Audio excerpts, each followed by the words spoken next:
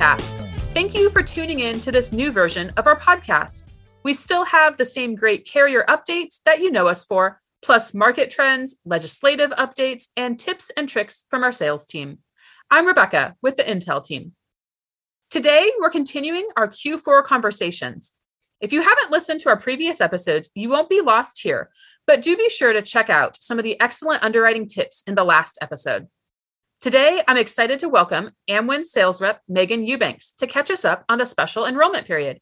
Megan, thank you so much for joining us today. Would you like to introduce yourself and tell us a bit about what you do at Amwins?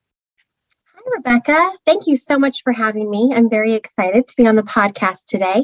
I am a regional sales manager here at Amwins Connect, and I am here to help brokers with large group, small group, ancillary, you name it, we are here to help. Fantastic.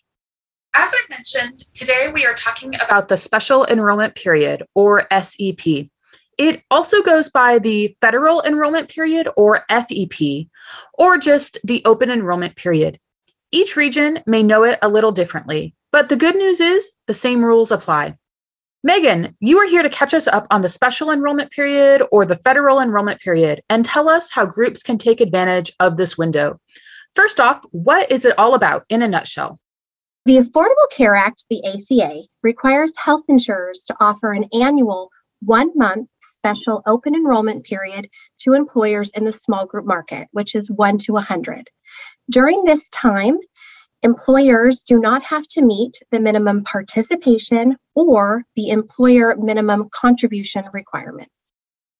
All right, you mentioned a 1-month period. What is that 1-month period? When does the special enrollment period run from? And what effective dates will groups receive? It runs from November 15th to December 15th with a January 1st effective date. Fantastic. Something that our new business team would love for us to throw in is that if your group is planning on taking advantage of the special enrollment period, please get those groups in early. That December 15th date is the date that groups need to be submitted to the carrier. The reason that you trust Amwins Connect is because your team here reviews your group and makes sure that everything is ready to go, so there won't be any holdups when the carrier does get that group. Yes, you definitely want to get these groups in early, as we know that carriers are swamped this time of year. So it's very important to get it in before the December 15th deadline. Also keep in mind when submitting groups to make sure that you note that these groups are SEP groups, so the carriers do not deny them for participation or contribution. That is a fantastic point. During the SEP, the carriers can choose to waive the contribution or the participation requirements, and most carriers choose to waive both. But groups still need to qualify as a small group. Can you speak more to that? Yes, absolutely. So you are correct. During this time, a group must still qualify as an eligible small group and meet all other standard carrier requirements in their state. So just like most carriers do not allow husband and wife groups, those would still not be allowed during this time period. So all other requirements are still going to apply. And where can our brokers go to get a list of those requirements?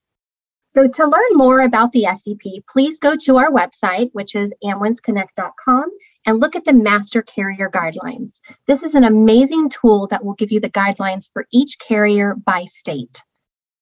Fantastic. We will go ahead and link to both our SEP cheat sheet and the Master Carrier Guidelines in the show notes.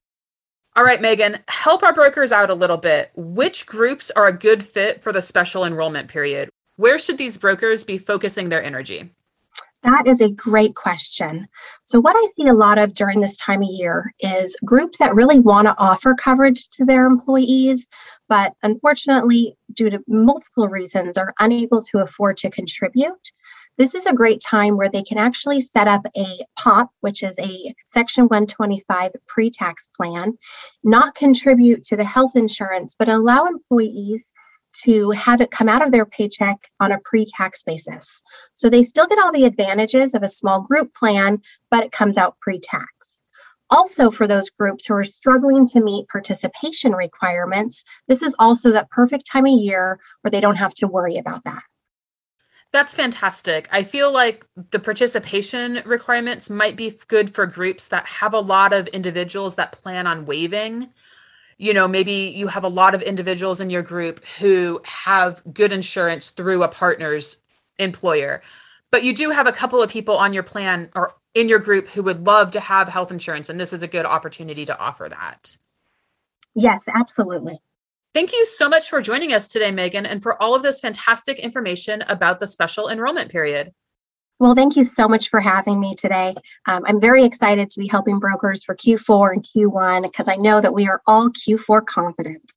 And thank you everyone for listening. For more info on what we discussed today, check out our show notes at amwinsconnect.com.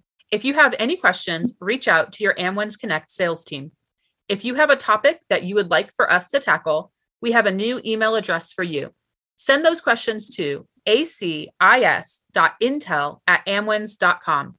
That's acis.intel@amwins.com. Thanks, everyone. Enjoy what you're hearing? Follow us on Spotify, subscribe on Apple, or find us on your favorite podcatcher.